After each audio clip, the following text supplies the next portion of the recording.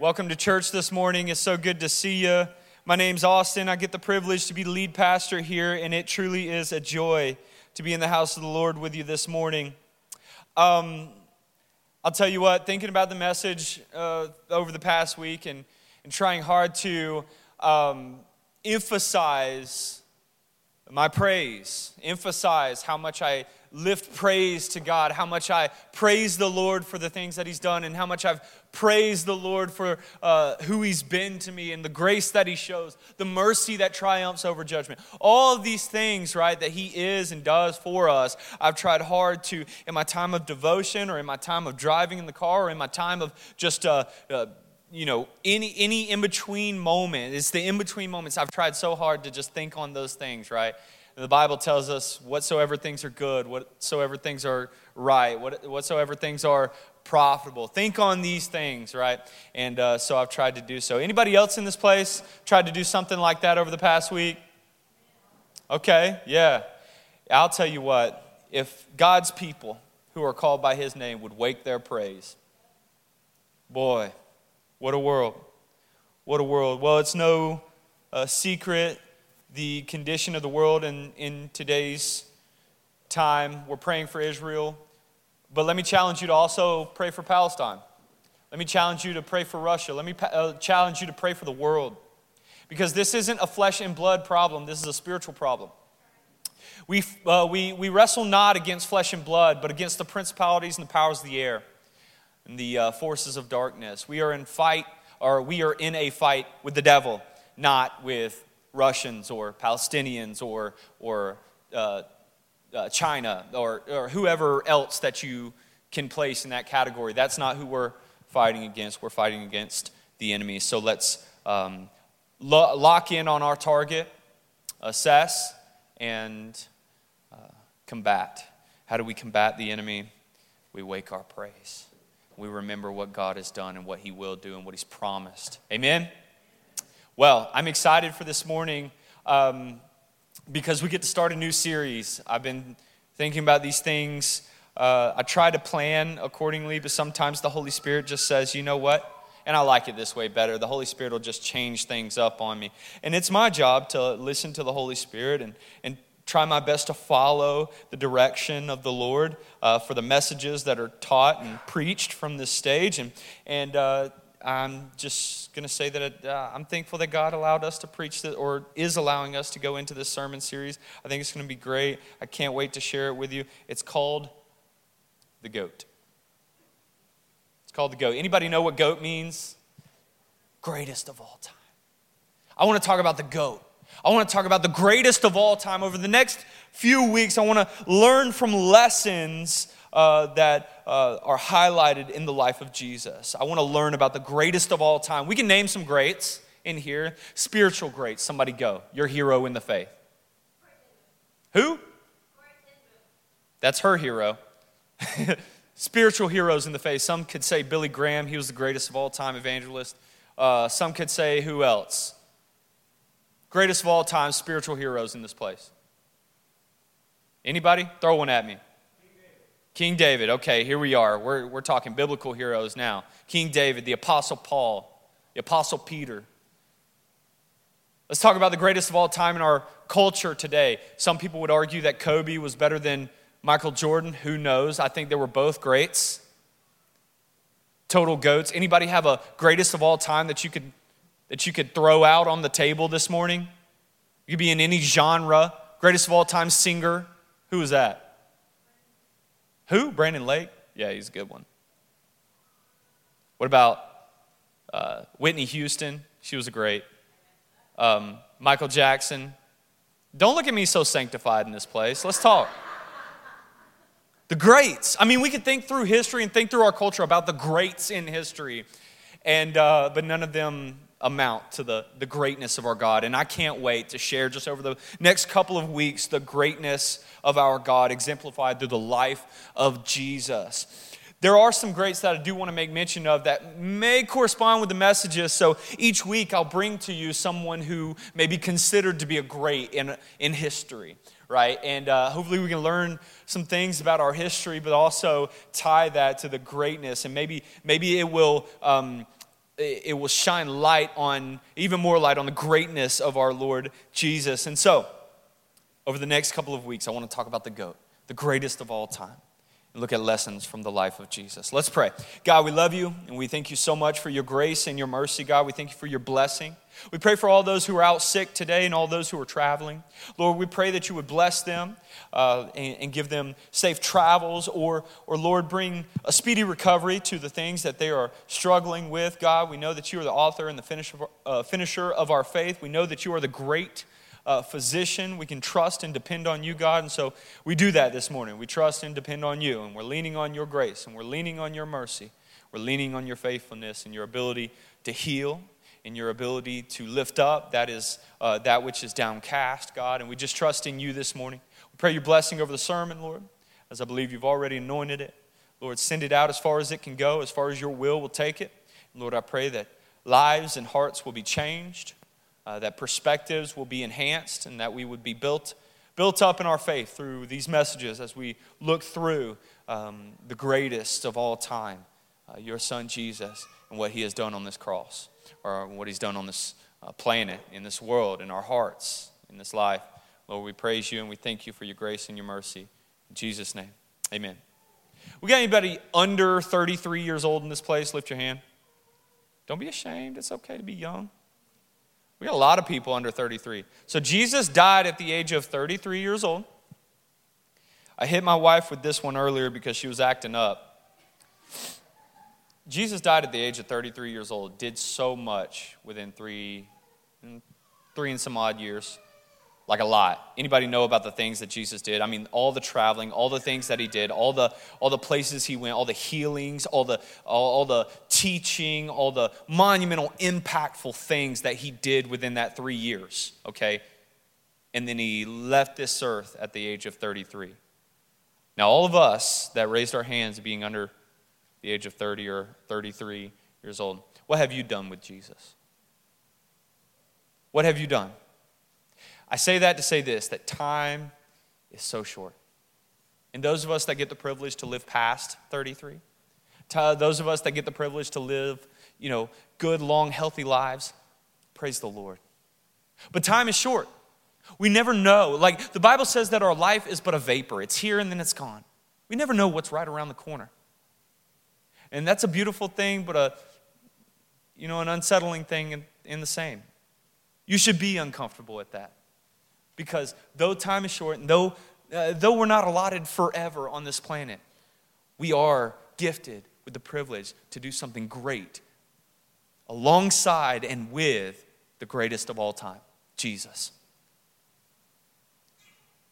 The Bible talks about a time where we will stand before the seat of judgment, before the Father. And he won't ask you about the songs that you sang. He won't ask you about the prayers that you prayed. He'll ask you, what have you done with my son Jesus? We get the privilege to work right alongside, hand in hand, step for step, heart in heart, with the greatest of all time, Jesus. That's good. And I hope that this sermon series will bring into perspective for you just what that means and the importance and the impact that you can make in your life, the short time that we have here on this earth with Jesus. What it means to truly be a follower of Jesus. What it means to truly work for the Lord and devote your life to the Lord. These things, lessons from the life of the GOAT, Jesus. You ready? Some of you. Okay. There was a Dutch man, he was a spectacle maker. He made spectacles. Named Zacharias Jansen. He's credited with one of the great inventions of history. He's known as the guy who invented the earliest compound microscopes. Ones that used two lenses around 1600, in the 1600s. The earliest microscopes could magnify an object up to 20 or 30 times its normal size. Anybody know what microscopes are used for? The ones with the little twisty knobs and the 3 lenses, and you spin them and you can look. What are they used for? Research. How about modern medicine? Anybody thankful for that headache medicine you took this morning? Anybody thankful for that blood pressure medicine? Lord knows we need it sometimes. Anybody thankful for, who said it this morning? Somebody said it this morning, actually, that drugs were a good thing. Who was that? I don't know who it was, but somebody said drugs mean, no, it wasn't this morning, it was last night. Not talking about drugs. It was an older man, and they call medicine drugs. That context here. Okay, anyway. This microscope was key in the development of what we know today as medicines, and if you're, a part of the generation that calls them drugs, those things, ibuprofens, the medicines that we take that heal or at least soothe the effects of the diseases that our bodies face, and that the pains and the aches and the ailments that we have. Microscopes played such a huge part in the development of these things because of the insight that it gave to our bodies and the diseases that our bodies fight. With a microscope, you could see just how the cell interacts with the disease, or the disease interacts with the cell. There's something unheard of before. You couldn't see things like that. You couldn't know things like that before. And so without the microscope, modern medicine would not be nearly as good as it is today, and half of us wouldn't even be sitting here.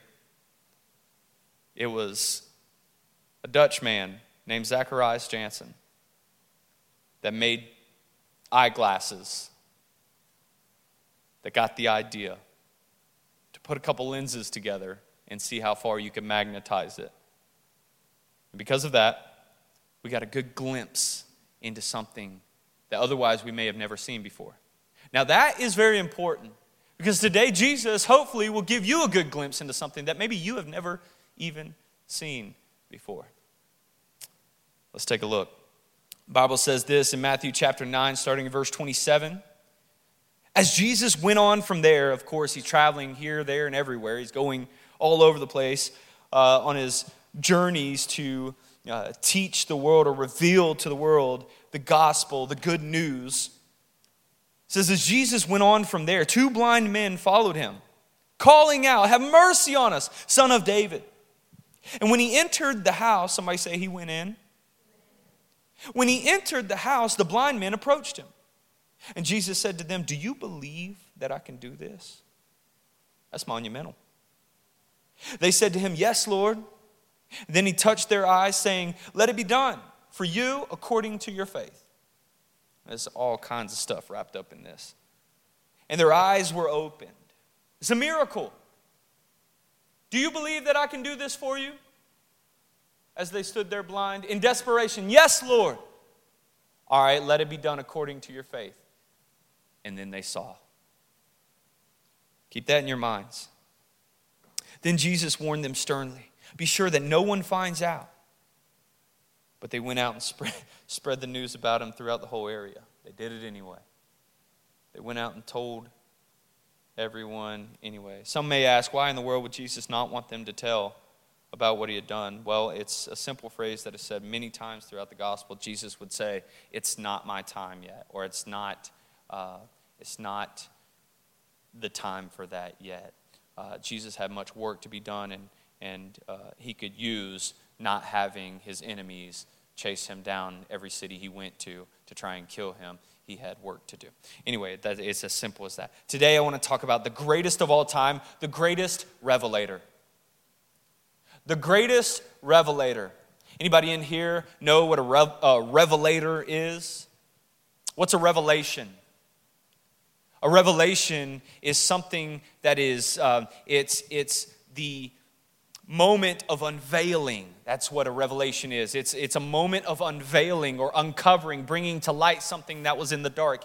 It is unveiling. And Jesus, I know to be, is the greatest revelator. He reveals to us through his gospel works, through what we know as the gospel. He reveals to us the gospel, the good news. He came to save and to heal that which was lost. He came to reveal to the world the love and the passion of of God the Father through Christ the Son, and that love exemplified on the cross. He is the Revelator. He is the greatest Revelator. He has come to reveal. The Revelator is the one who is tasked with the responsibility of revealing something or unveiling something or bringing something from darkness to light. Jesus is the Father's great Revelator. He's the greatest of all time. And the reason why you could say that is because he came and revealed to us something that had we not received that revelation from Jesus, had we not seen the love of God exemplified on the cross of Christ, had we not noticed the mighty work of Jesus and the teachings and this and that, of which we could point to in the Word of God about Jesus, had we not seen these things, maybe we had not even known that there was a way out from sin. Maybe we had not known that there was a path to the Father. Maybe we had not known that we don't have to die in our trespasses and sins. But praise the Lord that He is faithful and just in His mercy, exemplified on the cross of Calvary. It's deep. It goes deep. So, 4 things. These are 4 things that I want to share with you concerning Jesus as our Revelator. As we look at this passage here and what Jesus did, this kind of dialogue between Him and the 2 blind men, but then also what Jesus has done. I don't want to talk a whole lot about what people have said or what people think. I want to talk about what Jesus does. And so that's the focus of today, and I want to look at these 4 things. One thing that I want to look at is this, that Jesus seems to never be too busy for anyone who calls upon His name. Have you noticed that? When you read the Bible, He seems to never be too busy for people. Like, this is a busy God. He came to reveal to the world the grace and the mercy of our God. Right? Someone who really, without Jesus, the notion would be that He is hateful, that He is mean, and that He hates you, and that He wants you to die and perish forever, right? He looks to the world as this mean, scary man on a throne with a lightning bolt ready to strike you down because of your sin. That's what He looks like, because that's the picture that is painted. But Jesus comes to shed light on the subject. Jesus comes to reveal the truth. Somebody say, a revelation. He is the Revelator. He came to reveal the truth. What is the truth, Austin? The truth is this, is that God is not mad at you because of your sin. He does not hate you because of your sin. He hates your sin, but He doesn't hate you because of your sin. He understands you. If He knit you together in your mother's womb, if He can count the number of hairs that are on your head, what makes you think that you, in your wayward flesh, can cause Him to tuck tail and run? He's a big God. He understands you. He loves you. He will never endorse your sin. He will never influence your sin. He is no tempter of man. But I'll tell you what, when sin does you in, God steps in. I'll say it again. When sin does you in, God will step in. He is the great Revelator. And Jesus seems to never be too busy for anyone who will call out on His name. Notice, Jesus enters the house. The 2 blind men following Jesus. I can imagine, because it kind of seems like the men were in the house and then they step out, but then they step back in, or whatever the case may be. But I can see the 2 blind men like trying to feel around, or maybe they know their area, right? It's muscle memory. They know the bounds of the house or the place in which this is all speculation. And maybe they heard, it's another thing, they hear that Jesus is close, right? Oh, there's that guy. There's Jesus. Like he's the one that's been healing people, or He's the one that's saying all these things. Did you hear what the Pharisees said they were going to do to Him? Or so on and so forth, right? They hear, and what happens is, what I can imagine is these guys are like, oh, Lord, here's our shot. Calls out to Jesus, and He comes in the house. Jesus, the healer of the universe, was there from the beginning. The Son of God, holy, righteous, and mighty, never seems to be too busy for anyone who will call upon His name. That's what I want to share with you today. Look at Romans chapter 10, verse 13. The Bible says this, for everyone who calls upon the name of the Lord will be saved. Everyone. This salvation is for everyone. Jesus' attention is for everyone. Jesus' love, grace, mercy, kindness, goodness is for everyone. There's none in here that is more righteous than the other. There's no one in here that Jesus would rather give more attention to than the other. Jesus is here for everyone.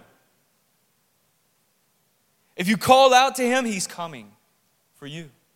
If you call out to him, Jesus, save me, he's coming for you. You can rest assured because he never seems to be too busy for those who are bold enough to call upon his name. Second thing I want you to realize is this, that your belief will open the door for God to do his best work in you. Do you know that? Your belief will open the door for God to do his best work within you. Look at the question that Jesus asks the two blind men. Do you believe that I can do this for you? Now, why in the world would Jesus ask that? What do you mean, Jesus? I'm calling out to you. I hear that you can do something for me. I need you to help me. I need to see. Or maybe for you, it's I need a new job. Or maybe for you, it's I need my husband to love me better. Or maybe for you, it's I need my wife to respect me more. Or maybe for you, it's gosh, we could use some more groceries in the pantry. Or maybe for you, it's man, I wish I could put my child in a better school. Whatever the case may be or whatever the need may be, you call upon the name of the Lord and you can rest assured that he will be there. But it's your belief in him that will open the door for him to do his greatest work inside of you. What does that mean? You can hinder the effect of the Holy Spirit on your life. Did you know that? Doubt is the biggest blockade for the hand of the Lord on your life. You want to know why? Because the Lord will not force his hand on you. He will not force his hand in your life. He is a gentleman, some would say. If you believe in him, he'll be there. If you deny him, he's here, but you won't notice. Do you believe that I can do this? I wonder what's going on in your life today. I wonder what you're going through. I wonder the real things that you're dealing with. Not the just like, oh, I got a headache, but like the real things. What's keeping you up at night? What are you dealing with? What's the worries? What's the stresses? What's the fears? What's the battles? Whatever that case may be. What is that? I wonder what that is. And then picture this. Do you believe that the Lord will do something about it? Because that's what sets everything off. That's what, that's the dynamic of the whole thing. Jesus is willing and able to do for you anything that you will ask of him. He says, ask and you shall receive. Believe and you will see. Ask, seek, and knock. Those who ask will receive. Those who seek will find. Those who knock, the door will be open. Isn't that what the Bible says? Do you believe that Jesus can take care of your food pantry?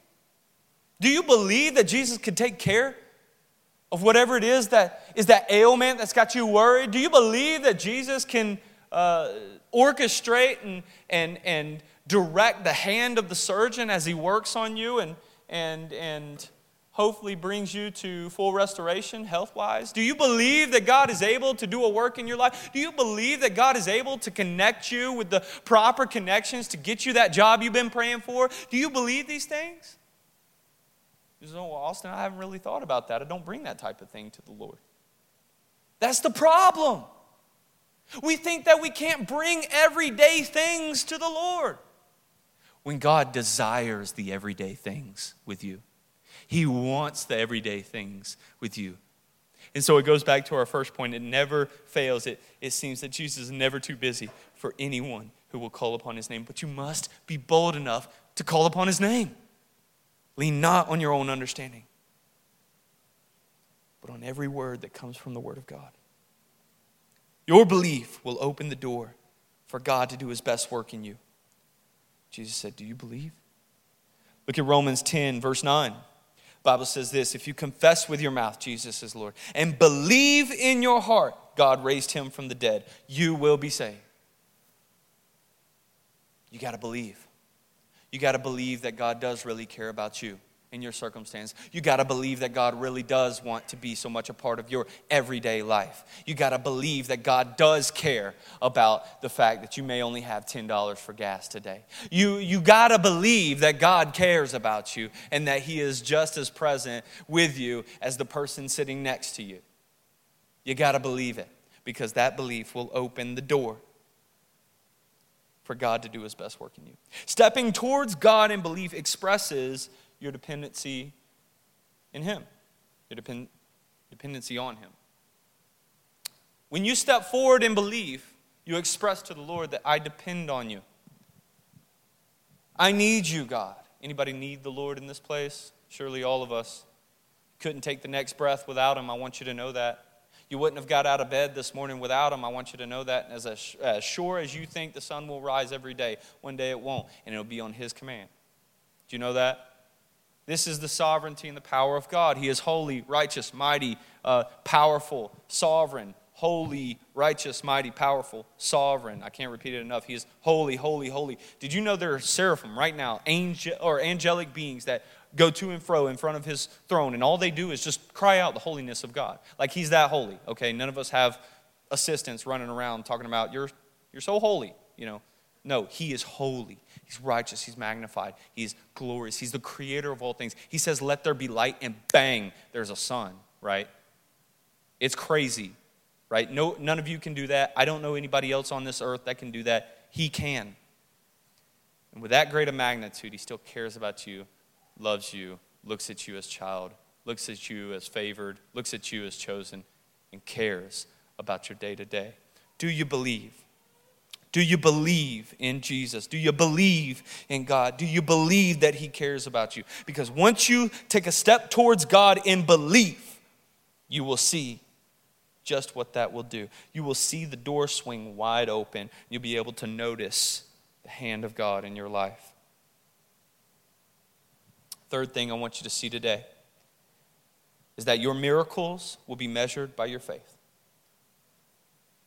Anybody looking for a miracle in this place? Anybody need a miracle? God, I need a miracle right now. God, I need you to do something that seems impossible. Did you know God is the God of the impossible? Did you know I've seen him do impossible things? I don't know if you have in this place, but I've prayed, and not because of my prayer, but because of his might. He's done impossible things. I've seen it. I've witnessed it. I could testify to it today. I've seen God do the impossible. Your miracle will be measured by your faith. Look at what Jesus says. Let it be done according to your faith. According to your faith. What does that mean? With the same measure of faith that you will give, same measure of outpouring that you'll receive. Do you know that? It's a biblical principle. I'll show you. Look, Matthew chapter 8, starting in verse 5, the Bible says this. That baby's okay. When he entered Capernaum, who's he? Jesus. When Jesus entered Capernaum, a centurion came to him, a centurion being a leader in the army, came to him, pleading with him, Lord, my servant is lying at home, paralyzed and in terrible agony. He said to him, am I to come and heal him, Lord? Am I to come and to heal him? Jesus said, Lord, the centurion replied, I am not worthy to have you come under my roof, but just say the word and my servant will be healed. Did you catch the faith in that statement? Lord, I'm not worthy to have you come under my roof. You don't have to travel that distance. Just say the word, because I know that at your word, at your breath, my servant can be made well. I know. I have faith to know. Look what happens here. He says, but say the word and my servant will be healed. For I too am a man under authority, having soldiers under my command. I say to this one, go, and he goes, and to another, come, and he comes, and to my servant, do this, and he does it. And hearing this, Jesus was amazed. You want to amaze Jesus? Show some faith. Jesus was amazed. He said to them, truly I tell you, I've not found anyone in Israel with so great a faith. I tell you that many will come from the east and the west to share the banquet with Abraham, talking about the supper, the great supper with the Lord. It's slipping my mind. The great and faithful supper with the Lord. What'd you say, Becky? Marriage supper of the Lamb. Praise the Lord for Becky. I'm going to tell you what. The marriage supper of the Lamb. Anyway, he's speaking into that, and he says, many will come from east and west to share with the banquet of Abraham, Isaac, and Jacob in the kingdom of heaven. The marriage supper of the Lamb. Praise the Lord. Okay. But the sons of the kingdom will be thrown into the outer darkness, where there will be weeping and gnashing of teeth. And this is foreshadowing for another message there. But then Jesus told the centurion, this is important here. This is what I wanted to get to. Go. As you have believed, let it be done for you. Did you get that? Underline that if you do that in your Bible. Circle that. Take note of that. Do something and go chew on that, okay? That is important. Go. Everybody say go. As you have believed, let it be done for you. And this servant was healed that very moment. The believer is unstoppable when his or her faith aligns with God's word. Did you know that? You are unstoppable if your faith aligns with God's word. Anything can happen because he's the God of the impossible. That sickness that doesn't seem to be able to be healed can be healed. That worry that keeps you up every single night can be taken care of, and you can get some rest and peace in Jesus. I'm telling you, when the believer aligns his or her faith with God's word, it's unstoppable. That is an unstoppable concoction of faith. Let it be done for you as you have believed. Your miracles will be measured by your faith. So how's your faith in this room today? And faith and belief go hand in hand. I get it. Well, what's your faith level looking like? What's the faith meter looking like for your life today? Look at that for a second. Check that out. Assess that. Look into that. Do you have the faith to say to a mountain, move, and believe God for that mountain to move? Do you have the faith to pray consistently? See, here's the problem, and I'll get off on this tangent. Here's the problem, because I'm guilty of it too. We'll pray for something that's important, but we'll only pray for it once. And if God doesn't answer after that one time, we just throw it off like he said no. But maybe the fact that we only prayed once about it showed God that it wasn't that important to us in the first place. Pray without ceasing, the Bible says. Prayer and petition. Well, petition doesn't seem like one signature and you're done. Petition is a reoccurring and consistent acknowledgement and importance placed on a certain subject. How many of us pray like that? How many of us have the faith to pray like that? I'm not saying you got to lock yourself in a room and pray for hours and hours and hours, but what I'm saying is don't wonder why you're not seeing the hand of God move in your life if, one, you doubt and lack belief, but then, two, you don't have the faith to stay consistent with the Lord. I don't know if I'm speaking to anybody in this place today, but I'm sure speaking to myself. I'm sure talking about my life. What's your faith look like today? How much do you pray, and what do you pray about? Think on these things. It's these things that when you can assess them and look at them and narrow them down, put them under the magnifying glass, it's those things that will cause you to get a glimpse into something that you may not have seen had you not. He's the great revelator, isn't he? He'll show you things if you'll just look towards him. Your miracles will be measured by your faith. Fourthly, and lastly, when your faith becomes your sight, you can't help but to tell somebody. When your faith becomes your sight, you can't help but to just tell somebody. Anybody ever experienced that in your life before? You ever experienced a miracle of the Lord? You ever experienced God do something great in your life and you just can't help to tell everybody? And you know there's some people that you are aggravating. You know there's some people that really, this is like, okay, you've told me 3 times this week how good God is. There's those people. I get it. But I'm just saying, it's like, have you ever done that? Has the Lord ever really shown up in your life? And you just you have no choice but to have to tell somebody about it. That's what these guys experienced. And even when Jesus was like, hey, don't tell a soul. They said, okay, hey, everybody. That's what they did. Because it was like they can't help it. It's like I was blind, but now I can see. I was dead, but now I'm alive. I was in darkness, but now I'm saved and I'm in the light. God has saved me. He's changed me. He's molded me. He's shaped me into something new. I'm a new person. I'm no longer who I was. Now I'm someone new. I can actually see. Could you imagine that experience? Could you imagine not being able to see for however long? Who knows? Having that ailment, you can't see, you're blind. And then here comes a man that people have talked about being miraculous, and he shows up at your doorstep, and you say, hey, come, I need you.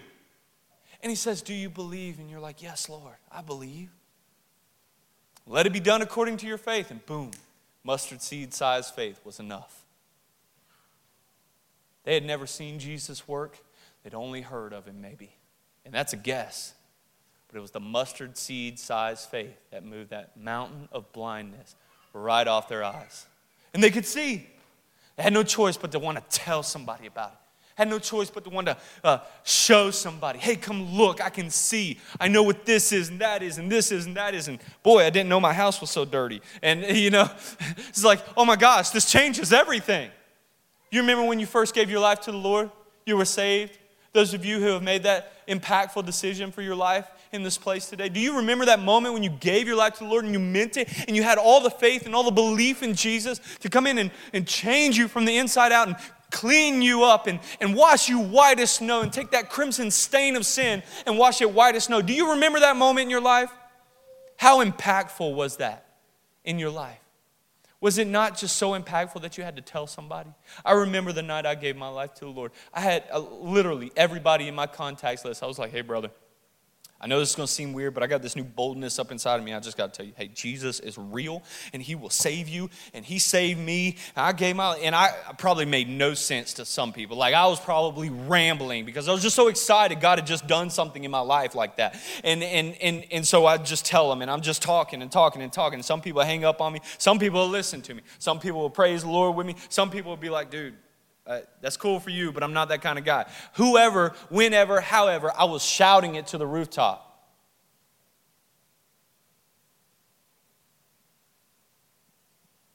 All that is to say this: a bold love is not scarce in the believer. A bold love is not scarce among the redeemed. If you've been redeemed, you got something to praise the Lord about. If you've been redeemed, you know what redemption is? It's when you are redeemed, it's like you are, how do I put this? Let's put our lives in the illustration for today. You're lost in your trespasses and sins, and there's no way out of that. You can't do anything to save yourself. There's nothing you can do to pay the payment for your sin. You're stuck. But praise be to God, Jesus, the perfect person, never sins, holy, righteous, pure, decides to step in your place and trade spots with you. And so now, because he stood in your place, now you are righteous, and he's the one who's marred by sin. And he takes it on the cross. What is that? It's my favorite verse in the Bible, 2 Corinthians 5:21, I believe. It says, he made him to be sin for us who knew no sin, so that in him we might become the righteousness of God in Christ. You know what that means? Exactly that. He has redeemed us by taking our place on the cross and putting us in his place. Giving us a seat with the Father at the table. Giving us a place among the throne. Not that we'd be rulers or holy in any other way, that we are redeemed by the blood of Jesus. That's praiseworthy. That's something to praise the Lord about. That's something to get loud about. That's something to tell somebody about. If you've been redeemed, let the redeemed of the Lord say so, the Bible says. You told anybody about what the Lord has done in your life? Or is it a transactional type faith? God, you scratch my back, I'll scratch yours, and we're good. Thank you for your get out of hell free card. Is that what this relationship looks like with you? I challenge you. If that's what you think this is with Jesus, you got it wrong, brother. It's not what Jesus has done. Jesus didn't save you so you could sit quietly in a pew and listen to some guy ramble for 30, 45 minutes. Jesus didn't save you so you could sit comfortably at home on your couch in your PJs eating bananas and cereal, watching the preacher online. Jesus didn't save you so that you can be comfortable. Jesus saved you so that you could be uncomfortable, that you could be restless, that you could go tell, that you could go share, that you could go magnify and glorify and spread and multiply. That's why Jesus saved you, church. I want you to know that the reason why he told these guys not to go tell somebody is because he had more work to do on this earth. But now the Comforter has come, the Holy Spirit has come, and now we all have that work to do. And so this idea that, well, Jesus was telling them to be quiet, we should be quiet too. No, take the context, that's out of there. You should be loud. We should be loud about Jesus. We should be open about Jesus in any setting, any facet, any area, any job, any place with people, any public place, anything. We should be clearly followers of Jesus. We should be clearly on fire for the Lord. Now, I'm not saying that we should be a bunch of Ned Flanders from The Simpsons. If you watch The Simpsons, you're a sinner too, so there you go. I'm not saying we should be a bunch of Ned Flanders in here, if you know what I mean. But what I am saying is like, hey, if Jesus did something on the inside of you, it's okay to be open about it because that's what he expects of you. And if it was at all real inside of you, it should come. It should just be there anyway. Do you understand the severity of what happened? I was dead in my trespasses and sins, but praise be to God, he saved me. He saved me. He took me from death to life. That's severe. That is reality. That is a testimony. That's the testimony. Psalm chapter 105, verse 1 says this: give thanks to the Lord, call on his name, proclaim his deeds among the people. Sing to him, sing praises to him, tell about all his wondrous works. Honor his holy name. Let the hearts of those who seek the Lord rejoice. Seek the Lord in his strength. Seek his face always. Remember the wondrous works that he has done. His servant, Jacob's descendants, his wonders and his judgments he has pronounced, you offspring of Abraham, and his servant, Jacob's descendants, his chosen ones. A bold love is not scarce among the redeemed. Let the redeemed of the Lord say so. Band, if you want to come up and lead us in this time of response, I'll invite you up now. Church, I want you to know that Jesus is the greatest of all time. Always has been and always will be. He tops the leaderboards of all your favorite athletes. He tops the leaderboards of all your superheroes. He is the greatest of all time. And today, I hope that he has been this for you. He surely has been this for me, the great Revelator. Hopefully, he's giving you a glimpse into your faith. That's the purpose of it all. If you wondered at all why we talked about what we talked about today and why we went down the paths that we went down today concerning Jesus being the great Revelator, it's because hopefully I hope that he has been that microscope for you. I hope that Jesus and the testimony of his works on the cross have given you a glimpse into your own faith. I hope that what he has done on the cross of Calvary has given you a glimpse into your own relationship with him. And let the reality of whatever that is set in today and respond to that. Respond to what you see. In this biblical account, Jesus not only caused the men to see, but he also gave them great sight into the power of their faith. Jesus came to reveal to you and I the true power of the gospel that takes shape within the believer when they truly believe. So, here's my question. I'll leave you with this. I love you, church. Thank you for being here today. But will you choose today to look deeply into your faith as a believer? Would you assess in this very moment, as we have this opportunity to respond to the gospel, what it is that God has revealed to you today? What is God revealing to you right now in this moment? I promise you, if you'll take 3 minutes, just 3 minutes to assess that. I know we're always in a hurry.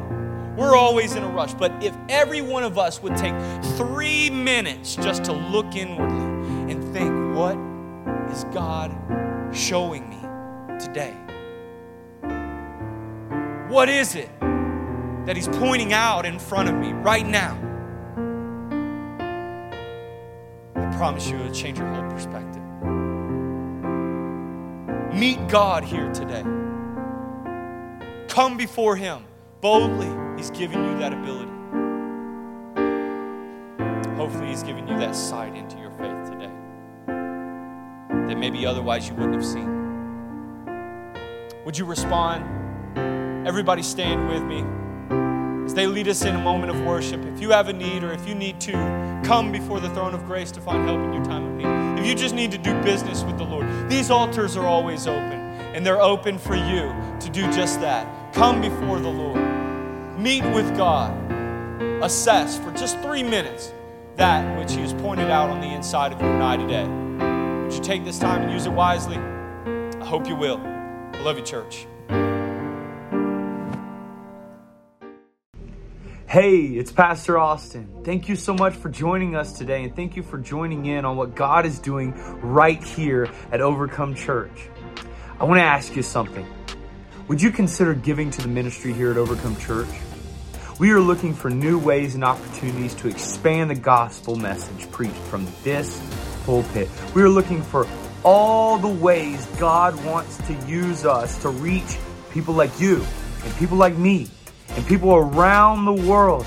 And so if you would like to join in with this ministry and truly impact the people that this ministry touches, would you please consider giving safely online, or maybe you want to send a check by mail to our P.O. box, or maybe the next time you're here in person, would you consider giving either in the offering plate or in the kiosk? Either way, you can choose one of these 3 ways to give to the ministry here, and it will be stewarded well, and it will be used to truly impact the community around us for the name's sake of Jesus Christ, our Lord.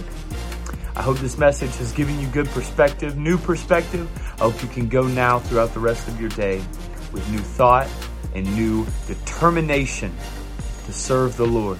Thank you so much for joining us here at Overcome Church. We love you. We can't wait to see you next time.